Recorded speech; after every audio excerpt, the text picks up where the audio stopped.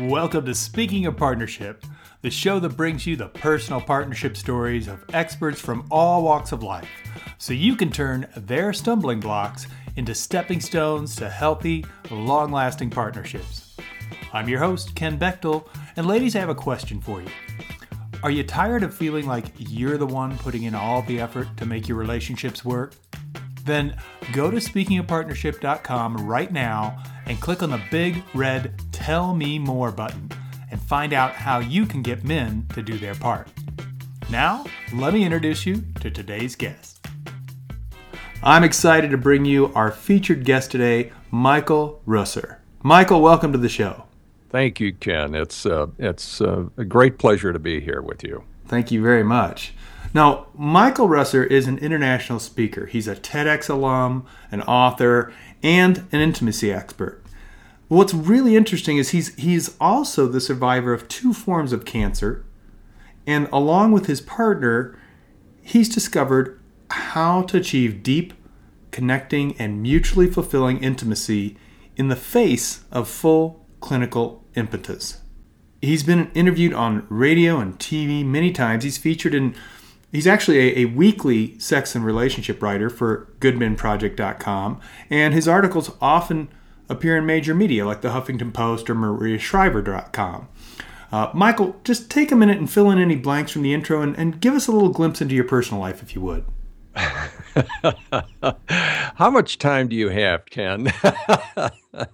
It's my life is been one continuous adventure. I have on my wall my partner created a frame for my 4-month-old photo where I am just like my arms are spread wide. I got a huge smile on my face. I'm ready to, world, here I am.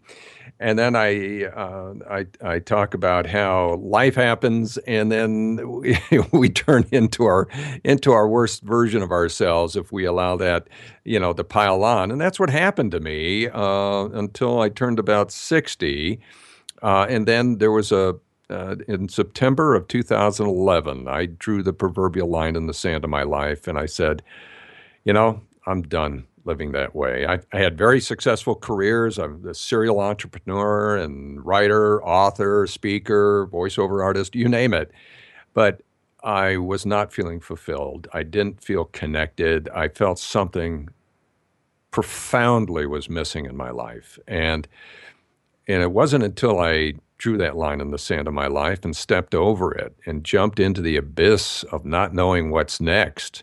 And that included ending a 26-year marriage, where the last 11 of those years, my wife and I were effectively roommates, which is not uncommon for baby boomer marriages, losing all the friends associated with that marriage because I simply didn't know how to connect with them, and then walking away from a very lucrative career because it may have fed my bank account, but not my soul. And in that process, I absolutely committed myself to living very heart open, vulnerable, and authentically, and that requires the willingness to feel everything. Now, what's interesting is that this was a massive transformation that happened literally overnight, and it caused people who knew me for years to wonder who I was and how I showed up so differently for them. And what's so interesting about this is this happened 2 months before my diagnosis of cancer. And a lot of times what happens with people is they wait for a life-threatening experience, such as cancer or an accident, to re-examine their life. I didn't wait. I did wait. I waited 60 years. But I just knew I was slowly dying by being so shut down. And so it's fortunate that I stepped over that line when I did, because if I had been diagnosed while I was still in the state of mind that I was previously, I don't think I'd be here. I think that would have been the final nail in the coffin. You've been to my website. You saw the before and after photos. The before, I looked like my dad, and that was taken at my daughter's graduation from Syracuse University 4 years ago. And just by choosing to be heart open, I lost 20 years of my age and my appearance and my energy and my outlook, everything. And so 2 months after that, I was diagnosed with prostate cancer. And that's a big deal because in my family, cancer usually means you're not going to make it. I lost 5 other members of my immediate family to various forms of cancer. So that was a big wake up. Wow. You're right. I went to your website and I encourage anybody that's listening to this to do the same because there's a before and after, and I thought they were backwards. I've never heard anybody say that. I looked at it, I'm like, oh, these can't be right. That's obviously the before and that's the after. Yeah, no. People typically think I'm in my 40s, and I just turned 64. Wow, that is great.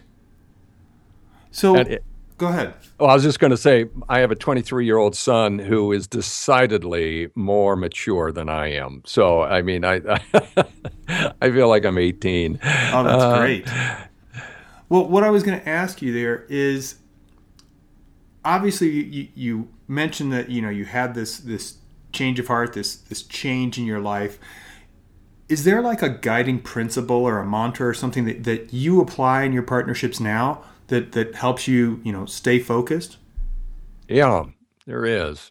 It's called be in the moment and learn to feel everything, even those things that may be unpleasant. There is no diode for feelings in life. There's no filter that only allows the good stuff to come in. And I avoided all feelings because I didn't want to feel the painful things.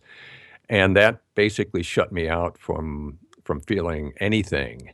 And it's interesting because you can be very, quote unquote, successful from the standpoint of society and culture.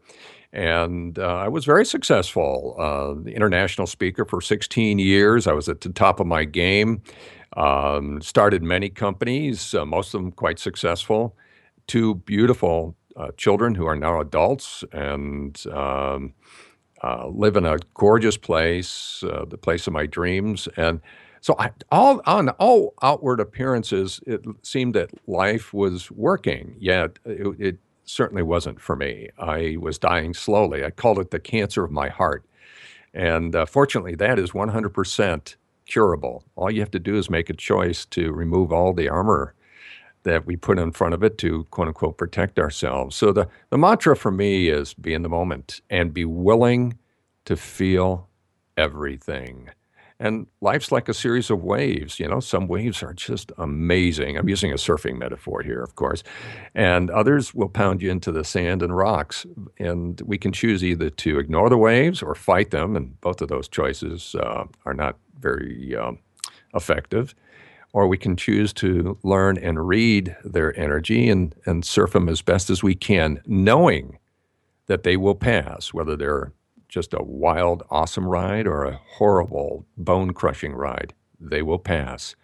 But the key thing here is to surf them, to live it, to feel it, and live life fully. And that includes feeling all the stuff that a lot of people do anything to avoid. We live in a culture of distraction, and people wonder why they have trouble connecting with others. It's because we're distracting ourselves to oblivion. That's the 21st century version of Soma from Brave New World. That is our drug, and I chose to stop taking it. I love that. I mean, the point about, obviously feeling everything that comes through, we avoid as much of it as possible for the most part in our culture. But avoiding it is so much work, as opposed to going, well, let's see what happens and let's ride this wave and see where it goes. Mm-hmm. So thank you for that. I love that mantra. What about this? So one of the things that our listeners love about the show is the stories that our guests share, because they're so much richer than just kind of a platitude. Sure. And what I'd love to do is dive into one now. Maybe even take us to a time in your life when you kind of tripped up in a partnership and what were you doing? What caused the trip up? And what were you able to learn from that helped you move forward? Well, yeah, I can take, there's no more important partnership than a marriage partner, or lifetime partner. And my first and only marriage, the trip up started right in the beginning. We both knew that we were not perfect for each other. And I think far too many people settle. And it doesn't mean there was anything wrong with her. Oh my God, no, she was a marvelous, wonderful, and continues to be person. But I knew that deep down inside, she was not the right one for me. And she knew deep down inside I wasn't perfect either for her. And there was several incompatibilities that eventually wedged us apart. But what really caused the problem was my tendency to shut down and just focus entirely on my work, where I got a semblance of satisfaction and fulfillment, and this incessant drive to quote unquote succeed.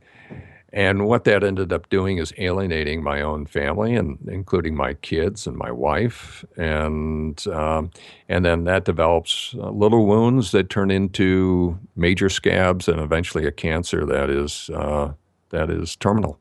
And so, what I learned from that is, first of all, when you choose a mate, make sure you're choosing somebody that is right for you. It's what's so interesting is, and I did that after I pulled the trigger on my marriage. By the way, my ex-wife and I both knew we would end the marriage after our son went off to college. He's the youngest of the two. And so while it wasn't unforeseen, it was rather a surprise, because when I pull the trigger on things, I pull it very quick and with great determination. And that kind of surprised everybody how fast I did it.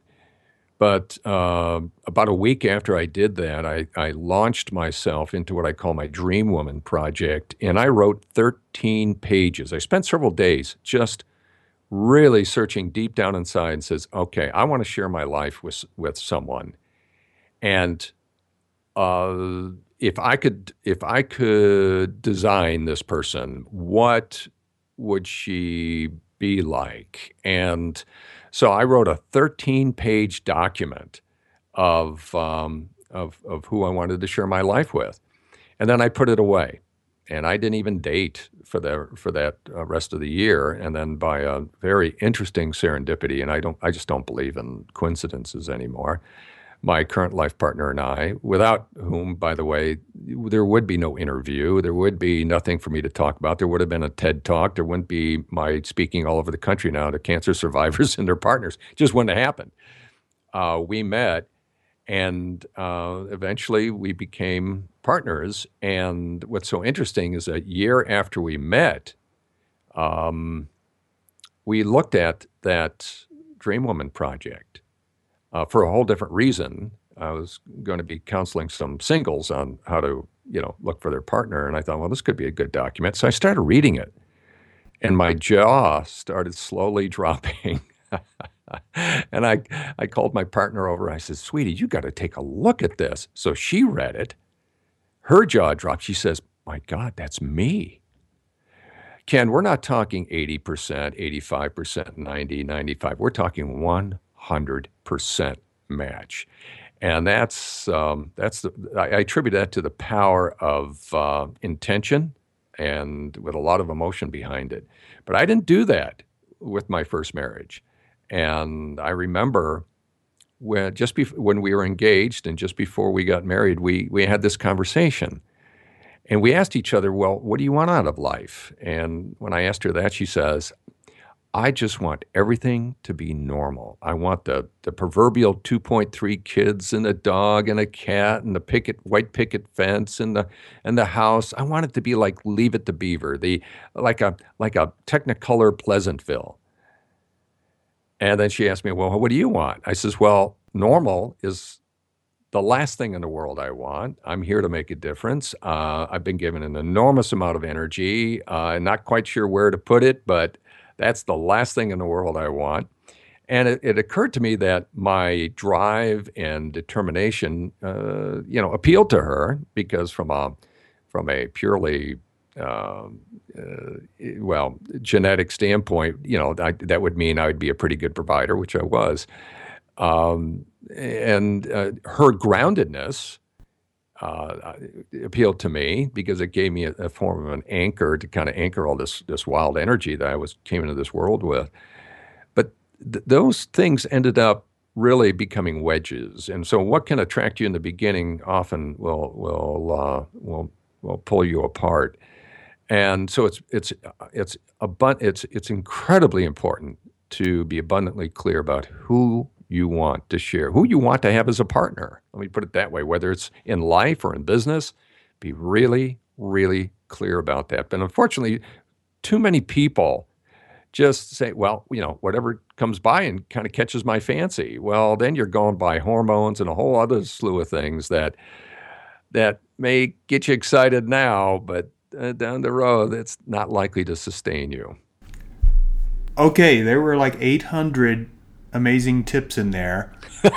I'm sorry. My pen ran out of ink. So the one that just keeps circling around, Michael, for me is your comment about, when you look back at the Dream Woman document and you're like, oh my gosh, this is 100% her. Yes. What that speaks to me is so much of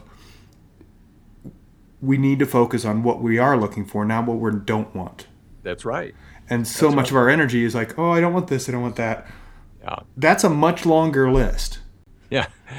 Actually, for me, it was, I did include what I called the deal breakers. Like for me, a deal breaker would be a woman who has a tendency to include a lot of drama in her life. That's a deal breaker for me. So I would mention those, but not a lot. Other than that, I was very flexible as long as they had these other characteristics. Because I look at having a partner, again, whether it's a life partner or a business partner, as an adventure. And the other thing, too, that I realized is that, and I didn't realize it at that time, but my partner and I both now see this, is that when we look at people, when we experience other people, it's like looking at the tip of an iceberg. Because our human brain and our egos tend to label everything. Oh, well, she's this way, she behaves this way in certain circumstances, she looks this way, she has these kinds of tendencies and all that. And so we put people in these little labeled boxes. And we do this because it speaks to our need for perceived certainty in our life, because way back when, any perceived uncertainty meant you were probably going to be on somebody's menu that night or your head on somebody's steak. But we've evolved past that. But the wiring is still there. So I realized that a partner, literally they have almost infinite expanse of who they really are if you're willing to see them beyond the labels we assign to them. And so I had deal killers that I said, if she shows up and has this, that's just not going to work for me. But I was more interested in what I was looking for in terms of qualities, and then the rest would be an adventure, which is exactly how it's turned out. My partner and I have been together now for 3.5 years, and I challenge if there's anybody, if there's two other people that know each other as well as we do, yet every day we can look at each other and see something new. Now that is pretty incredible. We're looking beneath the surface. Yeah, that is incredible for sure. Let's do this, Michael. Let's switch gears a little bit. What I want to ask you to do is share with us a story of a time when you had what I call one of those duh moments, when you like, how did I miss this? How was I such a knucklehead? And just give us that detail of what happened when you had this wake-up moment, and how did that become a building block for your future partnerships? Well, we'll go into a business situation here. I remember one of my companies, I brought in a so-called silent partner, and everybody kept telling us, you guys really need to have a written agreement. And he was a friend. He was a very good friend, and in some respects, a mentor. And but he kept hands off completely and let me run the show, which is probably the only way I would have done it. And we built up the company to be a pretty good size. But when it came time, he had whatever money he had invested in it, I paid back within 3 months. So he had no financial risk involved at all. And then when we tried to buy him out, he suddenly became a very unsilent partner. We had no agreement whatsoever dictating how a buyout would happen. And as a result, it got pretty hairy. We almost went to lawsuit. And what's so interesting, though, is that, like anything, it ended up being a blessing. I always look at the challenges as a blessing. There is a blessing there always, somewhere, if you're willing to be open to it. Instead of focusing on how you're a victim, say, okay, this is what it is. Now, what's possible here? What's so interesting is that our attorney said, well, you've got to act like you don't want the company. That way it'll put you in a better negotiating position. So my wife and I started the company back in the mid-'80s, and this was early 90s, about 93, and we started talking about it. And I got to the point where I really was kind of sick of the business anyway. So I said, I really don't want the business. So we went back to him, and the attorney saying, boy, you guys are really good at this. No. We really don't want the business. Tell him he can buy it from us. And so he did that. And then it turns out the partner didn't want it because he wouldn't know how to run it without me, which is another mistake, but that's another whole deal. But anyway, it turned out where we just liquidated the company, and my wife and I had a pretty good chunk of cash, and I took 2 years off to figure out what was next in my life, and that's how I became a speaker. But that one right there, the dull moment is, I don't care what kind of relationship you have with somebody, in terms, at least in business, you better have a written agreement, because we're human beings and we each get to see, we have a subjective view on life regardless, how intelligent, how aware, how conscious somebody is. It's still subjective. And the written agreement that is unambiguous as possible will mitigate most of those issues. Yeah, that is definitely a great illustration of that. And Michael, one of the things it reminds me of is so often in business, but in all of our partnerships, what we do is we assume we understand what the other person is in there for. Right. And, of course, he said he'd be a silent partner. That's good. Great. Why would there be any problem? Anything else? He's no financial interest. We bought it. We already covered that. We're all good. And he maybe had a different agenda when he went in the first place. We don't know. Yeah. Because we make those assumptions. That's right. That's right. Yeah, so thank you for sharing that. You're more than welcome. So what I'd love to do now is explore a story of one of your proudest moments in partnership. And what I mean by that is, what's a partnership moment that when you think about it, it just makes you smile? Oh, God, that's easy. That's the partnership I have with my current life partner by far.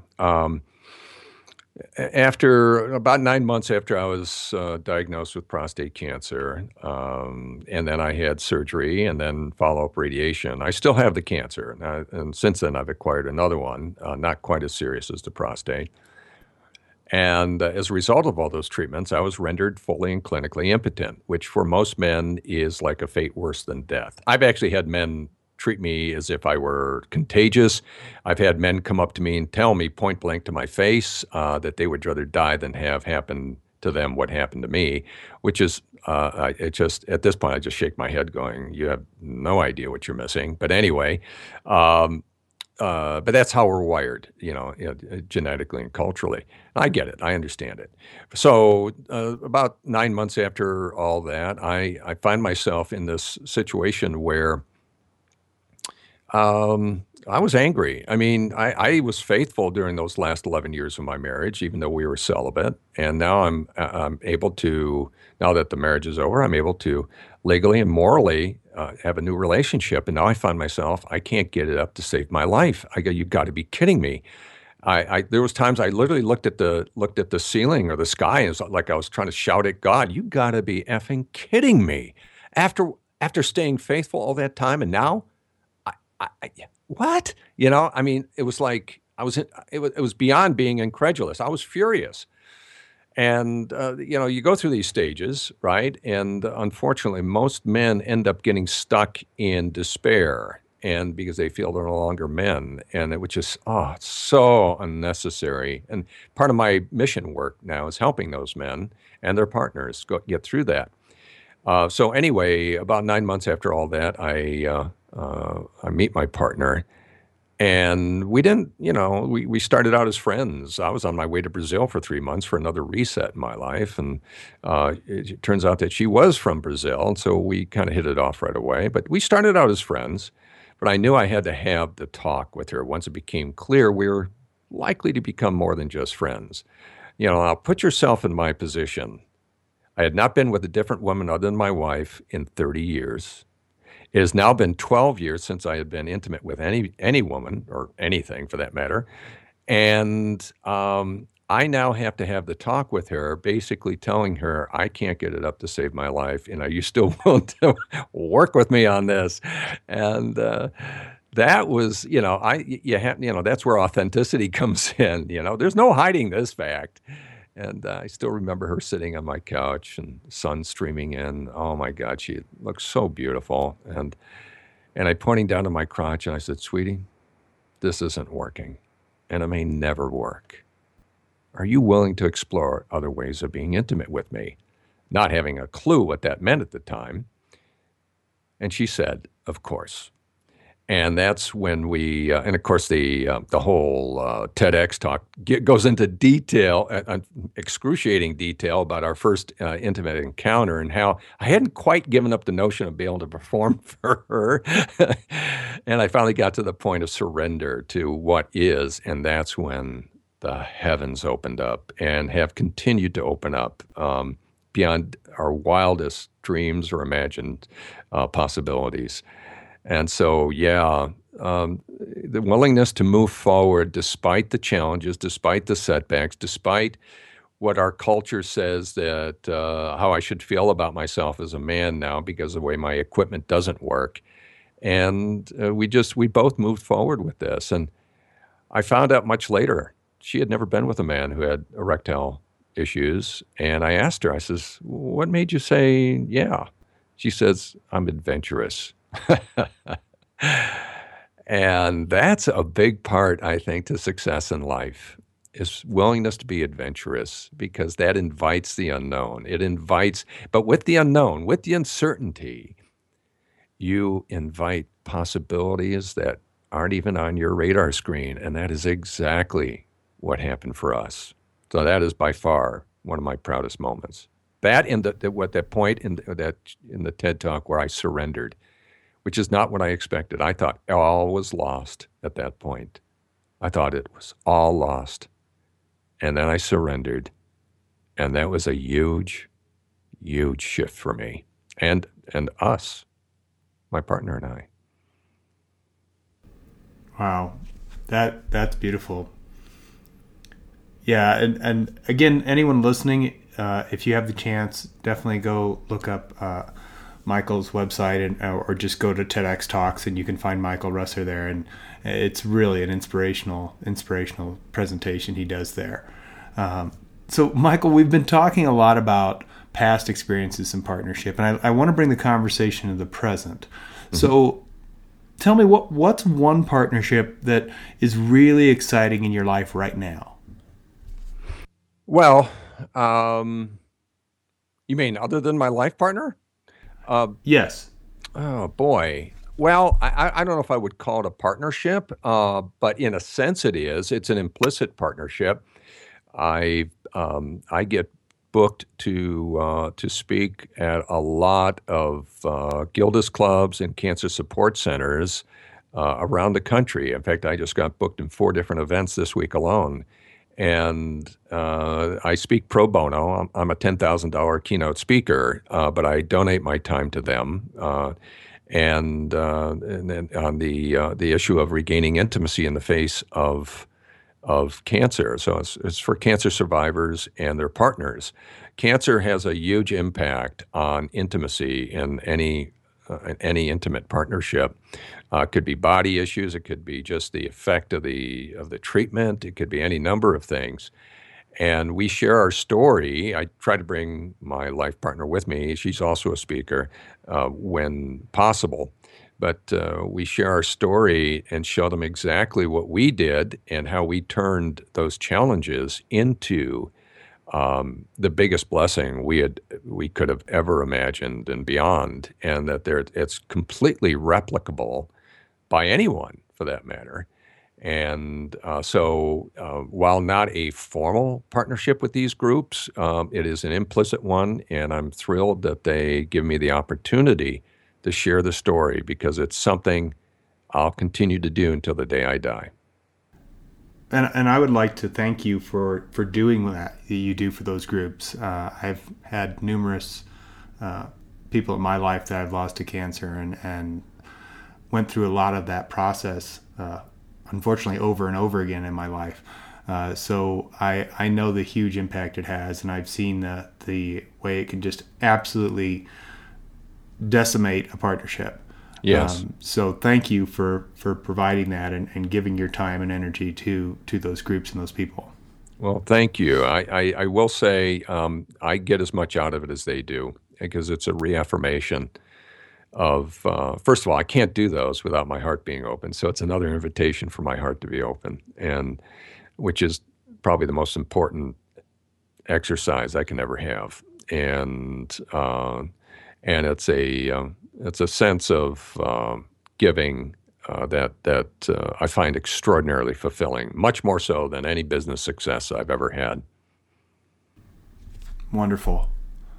Well, Michael, we've actually arrived at what I call the bring it all home portion of the show. And this is where we actually step away from the stories and we provide simple, concrete guidance for our listeners so, well, they can improve their partnerships right now. And where I'd like to start is, I'm wondering, what is the best partnership or relationship advice that you've ever received from someone else? That I've ever received from someone else? Boy. I honestly can't say because none of the partnership advice I've ever received was all that useful. Fair enough. I'm just going to be honest with you. I have not received particularly good advice from others. I can share what my partner and I have learned that I think would have a big impact. But I honestly, the advice I've gotten from a lot of people actually, in many cases, contributed to some of the problems I ran into in my first marriage. If you can remove the restriction from somebody else, I can answer this question. Well, I will remove it, and I actually want to thank you because you've brought to light the aspect that one of the things that happens for lots of folks, right, is they're following this advice, and it's not good. Mm-hmm. It's not helpful. And because it comes from someone they may have put on a pedestal or feels an authority, they defer to it. Right. But, yeah, I'd love to hear what you've found out for yourself then. Yeah, and just to kind of add to what you just said, one of the most important things you can do, I find, at least, again, I can only speak for myself, is taking full responsibility for how life shows up. And that means not just giving everything over to a so-called authority, whether it's me, somebody else, a presidential candidate, and let's not go there any further, and so on. And a lot of the problems we're seeing in society today is from relinquishing our right to take full responsibility. So getting back to the relationship advice, there's a couple of things. First of all, with respect to the bedroom, never, ever, ever allow the word performance to cross the threshold to the most intimate of places for intimate partnerships. Instead, replace that word with presence, being fully present, which means no distractions, no goals, no agendas, other than to be fully there for your partner, both in the giving and the receiving. And this goes against just about everything taught in our popular culture, including the pharmaceutical industry and the porn industry. And ironically, taking this kind of approach will yield results that far exceed anything that most people can even imagine. And so that's the first thing. The next is to be very authentic and vulnerable and heart open with your partner. Establish a base of emotional intimacy first, because that I have found is the absolute rock foundation of any relationship that has any chance of making it. And with that emotional intimacy, it's incumbent to have full authenticity, including saying things that you think might hurt the other person. You can position it in different ways, but if it needs to be said, it needs to be said. And then learning to not take anything personally. I had a friend who was in her early 30s who came to me for some advice about her relationship, and she says, I want to tell this boyfriend of mine how I really feel, but I'm afraid. I says, why? She says, well, what if he doesn't feel the same way? I says, well, what if he doesn't? Well, then, my heart will be broken. I says, really? Is it your heart that will be broken or something else? She goes, huh? I says, consider this possibility. Consider the possibility that your heart can never be broken. Your heart is never needy. Your heart can't be hurt. And it only exists. It's the true essence of who you are, and it's only exists to give and receive love unconditionally. It can never be touched in a way that it will be harmed. But the one thing that is concerned with all those things, like every moment of our life, is our ego, our false self. Our ego is totally concerned about being hurt and abandoned and rejected and trashed and, is always needy and all these things. So I said, if he does come back and he gives you the answer you don't want, imagine stepping back as your heart, your true self, watching a slow motion train wreck as your ego gets mangled. You'll still, your body will still feel that pain. You'll still have that physiological response, but you won't take it as personally. She called me the next day. She says, Michael, I can't even remember what you said, but it just worked beautifully. So it's a context that people can choose to believe or not. No contexts are true, but some are just more empowering than others. And so my partner and I choose to believe the context that we are not our ego, we are our hearts, and our hearts can't be broken. And that with that, it gives us a safety net to be very authentic and very vulnerable. And that requires the willingness to feel pain within the partnership. Otherwise, eventually, the partnership won't make it. Well, I'm glad I took off the restriction in that question. Yeah. Excellent. Thank you so much. You bet. Quick question. What book or resource would you recommend to our listeners, and why this particular resource? Yeah, one in particular called The Presence Process by Michael Brown. He's a South African writer. And he talks about how to achieve becoming in the present moment. It was instrumental for me. One of the most important books I've read. And, people have a hard time being in the present moment. They're always thinking about something else. The other side of that is if you go to any restaurant, you see two people who supposedly are, partners texting while they're at dinner, and you don't know whether it's to each other or somebody else, but my God, that's hard. That's the antithesis of being present. So his book, The Presence Process, had a profound impact on me, and that is one I strongly recommend to everyone, because the ability to learn to live in the present moment has so many benefits in and out of partnership that is too numerous to even go into here. I've heard of that book many times, and I've yet to read it, so you just reminded me to add it back to the top of my list. But yeah, that sounds like a very, very, very powerful resource.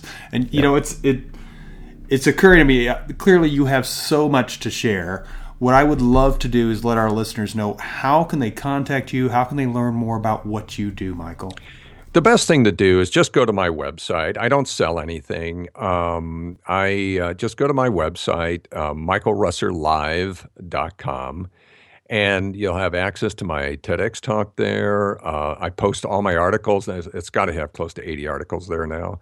And I also voice over my articles. I haven't done them all, but they can listen to many of the articles as well if they choose to do it that way. And then contact information is there as well. Fantastic. Thank you. And, your stories, your insights, they have been so powerful. I know personally I'm being just totally motivated on 7 different levels at once here.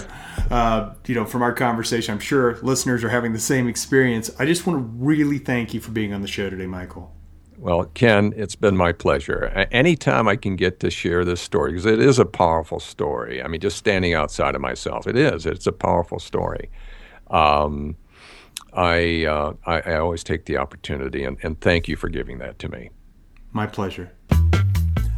Thank you for listening to Speaking of Partnership. Head over to speakingofpartnership.com for links and recaps of every show and so much more. I release a brand new episode every Monday through Friday, so make sure you don't miss a single show. Go to your favorite podcast directory, search for Speaking of Partnership, and click subscribe. Like what you hear? Leave us a rating and review on Stitcher and iTunes. The greatest compliment you can give the show is to refer us to someone else, either in person or on the web. Have a great day, and remember, even when you stumble, you're still moving forward. Peace.